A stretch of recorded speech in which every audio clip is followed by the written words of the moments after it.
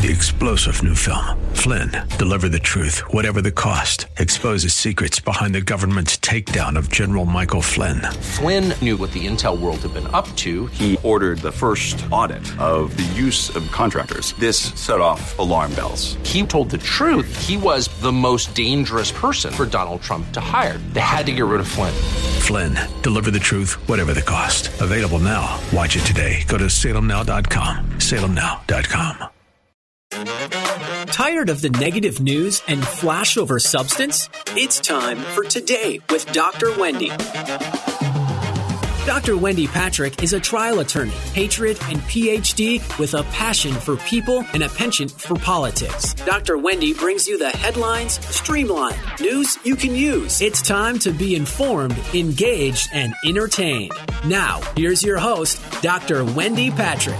Good evening and welcome to another edition of Today with Dr. Wendy. I'm Wendy Patrick and my co-host Larry Dersham and I are out on location, but also interviewing the very interesting guests that we often get to the show. And I can see we've got a very interesting one that I happen to know a lot about with us tonight. Larry, who do we have? Yes, Wendy, we have State Senator Brian Dahle.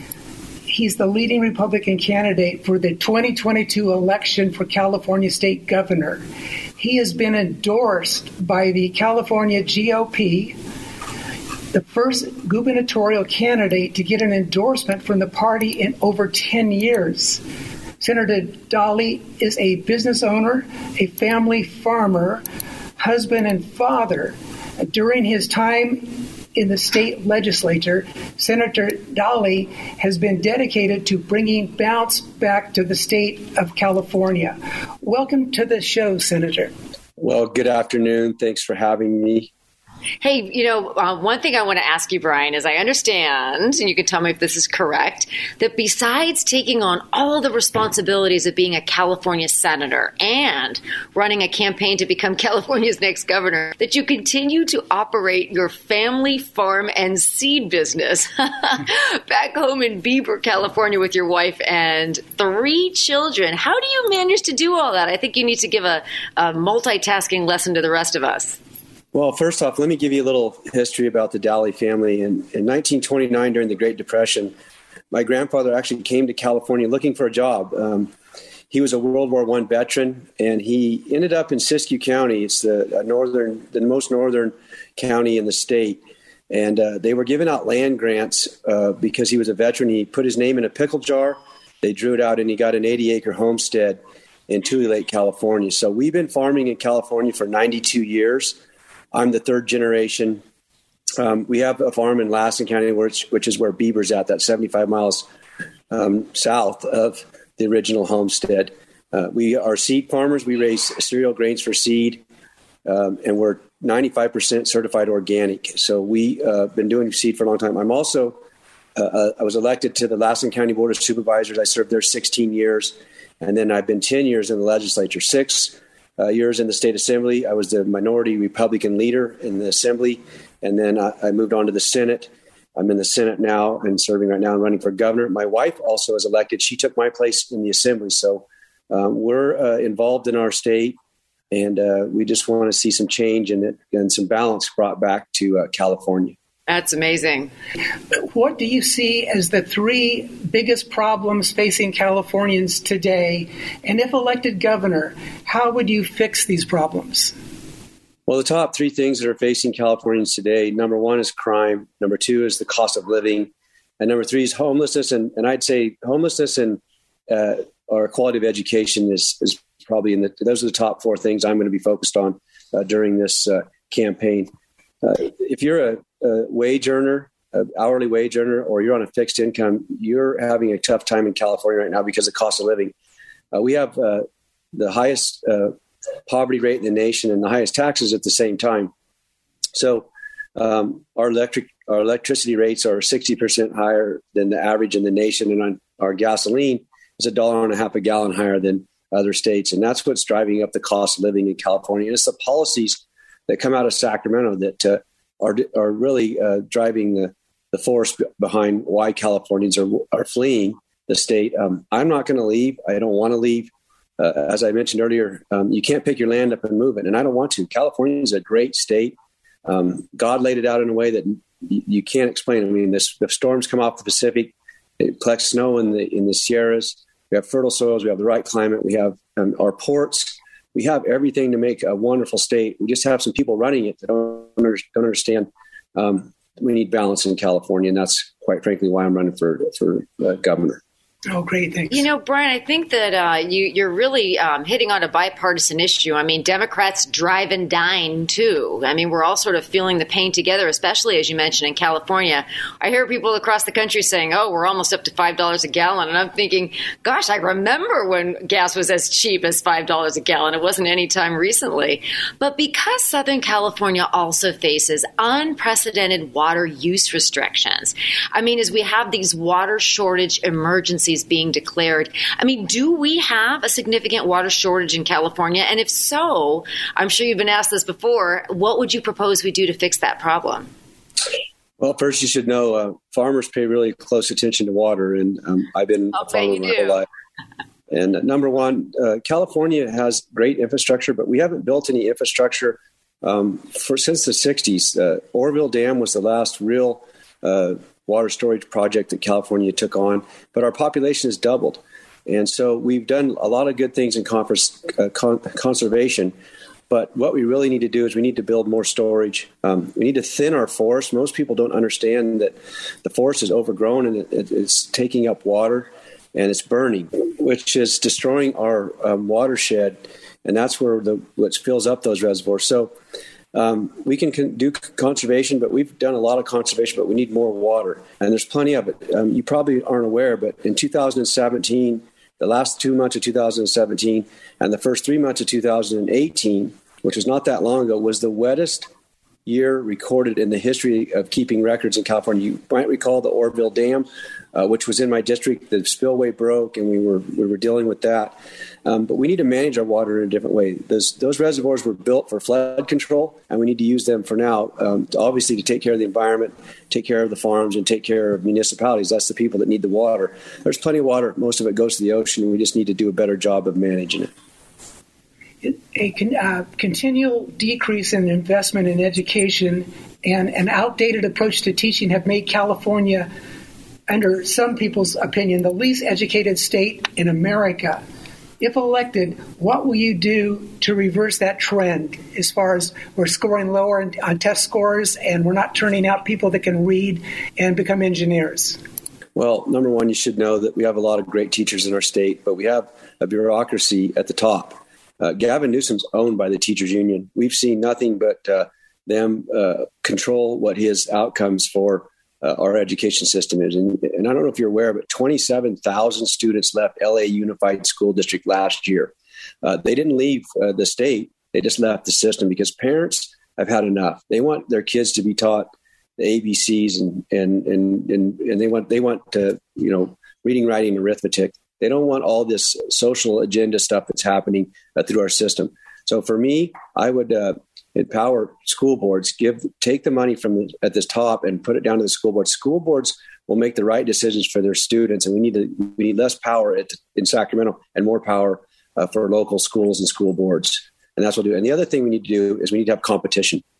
We should have the ability to let the money follow the student. So the parent can pick which school they want to go to, and then the money follows to that school. Once we have that, we'll have competition, and our test scores will go up because parents always do the right thing for their children. I have 3 of them, children, and trust me, I'm watching what they're learning, and I'm engaged in what their outcomes, because we know that kids that are educated do better in life, and they're least burden on our government.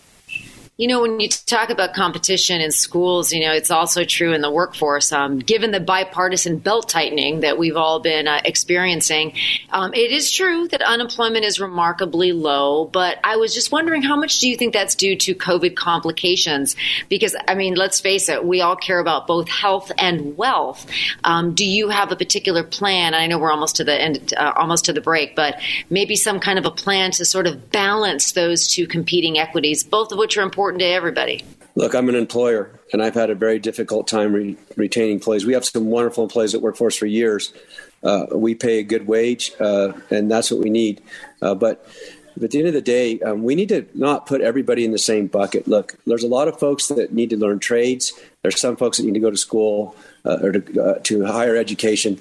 And so those are the things that I want to target. We have a very strong need for people who know how to weld and work with their hands. And we have a need for people who are in the technical industry as well. And we can put them into trade schools and they can become educated and in the process be able to learn. And I think that's what we need to focus on, is putting people in areas where they can support their families. That's really what education is about, so you can support your families and live the California dream, and that's just what I'll do. Why do you think crime is such a problem? Does it involve the district attorneys that are letting these people out or giving them light sentences? It seems like it is out of control in the big cities like San Francisco and Los Angeles. And what would you do to fix that? Well, first off, I would appoint the governor gets the ability to appoint the parole board, and I would remove the parole board that Gavin Newsom has in place. They are letting out criminals before their sentences are due. I will be tough on crime, and we need a strong attorney general, but we also need to put violent criminals back in prison. The shooting in Sacramento, which was close to the Capitol, was a block and a half from the Capitol. Those people were let out of jail early, and we need to put those people back in jail. They're not ready to get out on our streets. And the victims of these folks that are just getting repeated criminals, we have also Proposition 47. We need to repeal that.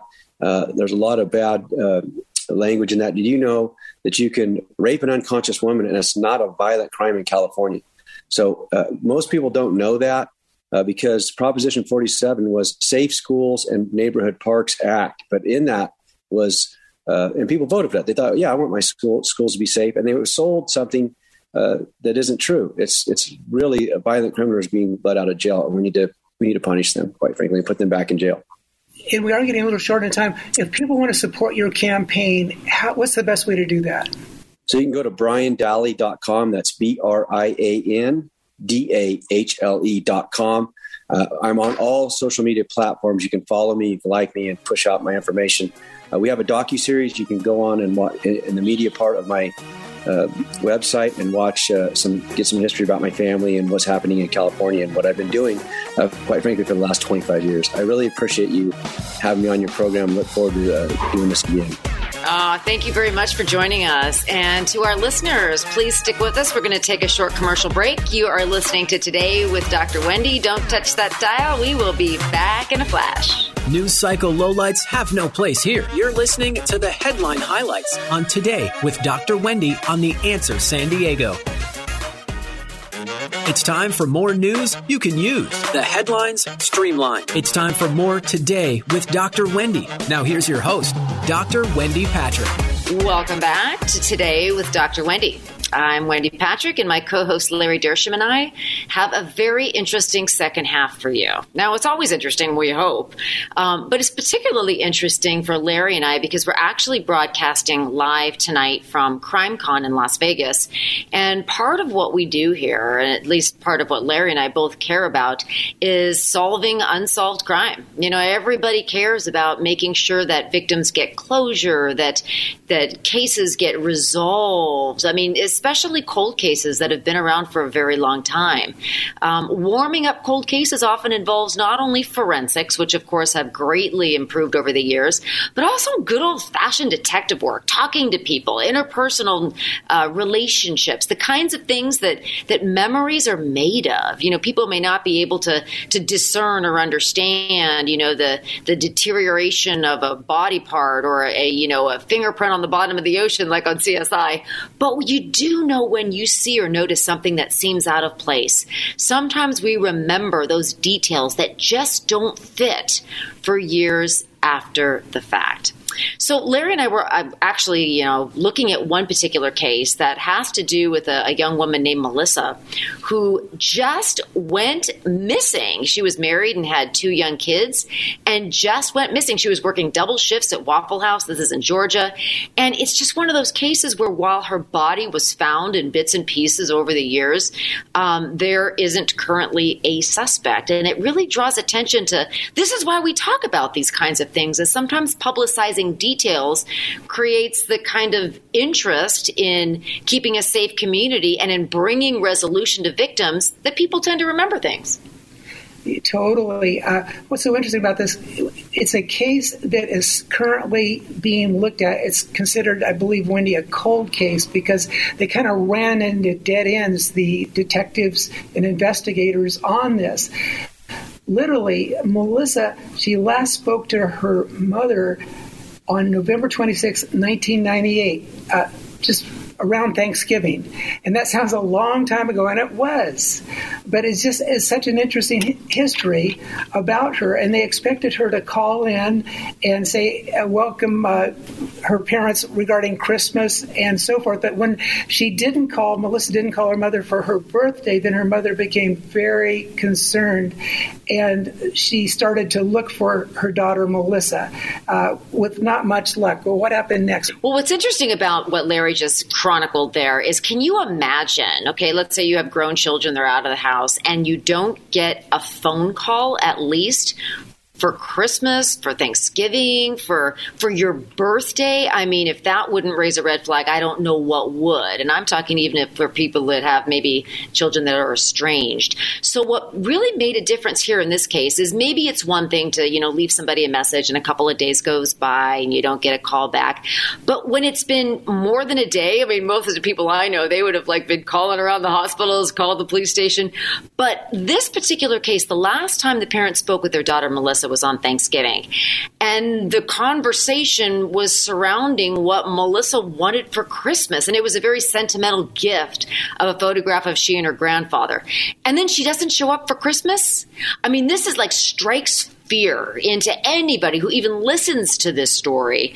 And that, it wouldn't even matter how far away the child lived. You have reservations, you have, plans to get together for a family around the holidays.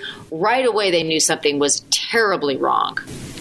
And they went to looking for their daughter at where they last lived, and they had totally moved out. The husband, and they had two children, two beautiful, very young children. And when they asked the neighbors, have you seen my daughter, her husband, and the family said, well, oh yeah, they just moved out. And so it was another dead end in this mystery. And then, unfortunately, a UPS driver found a bag with a skeletal remains, severed head, and then in June, about 3 months later, they found mutilated limbs where she had been dismembered and so forth.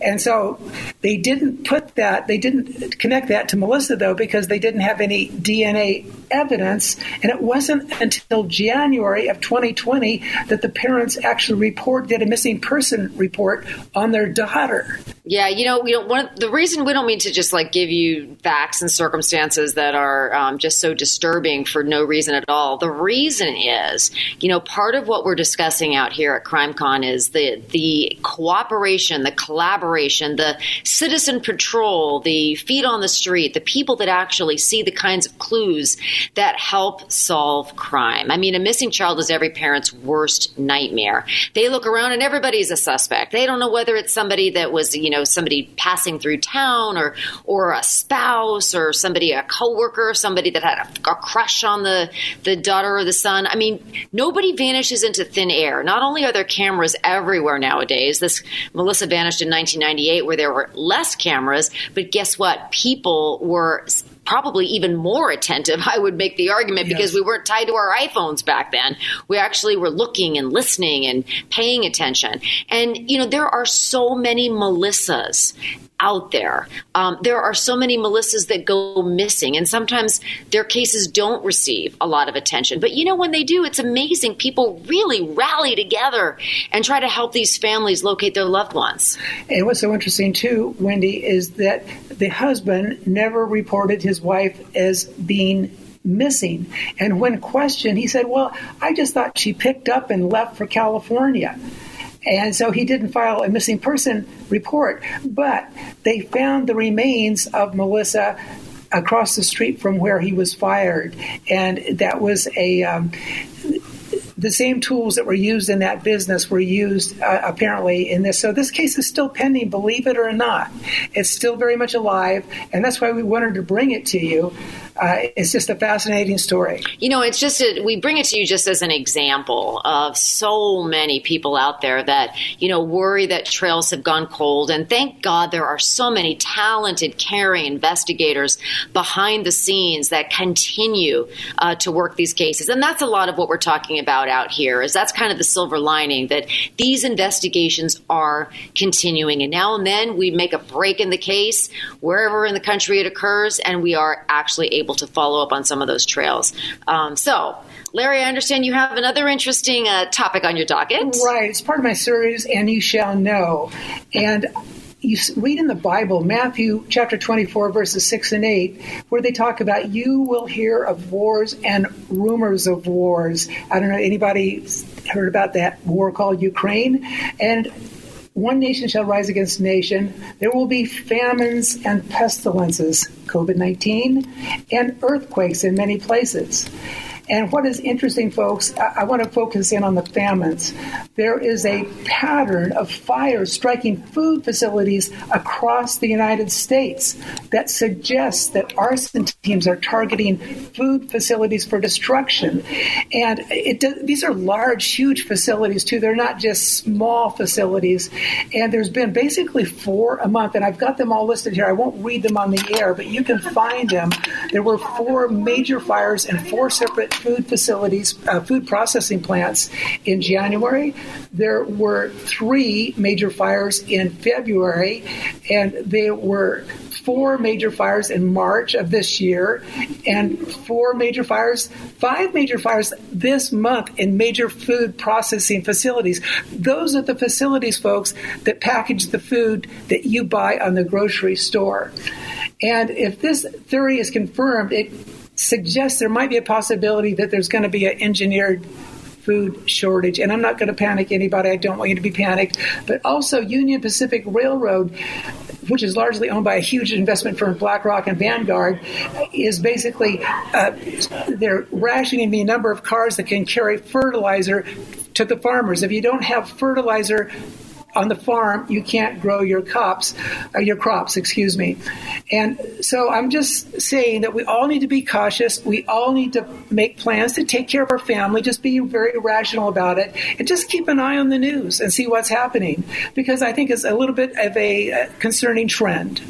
Yeah, I'll bring the silver lining into this, is that there actually are some stores where prices are still reasonable. And I'm even going to toss Walmart in there. I mean, it's not everything that has gone up $3 since last year. There actually are a fair amount of sales and rollbacks, and there's a lot of places where you can actually stock up on what you need, just in case we actually do see some of these predictions come to fruition. I mean, there's already been talk of a recession. We're already feeling the pain at the pump. We've tightened our belts in so many different ways.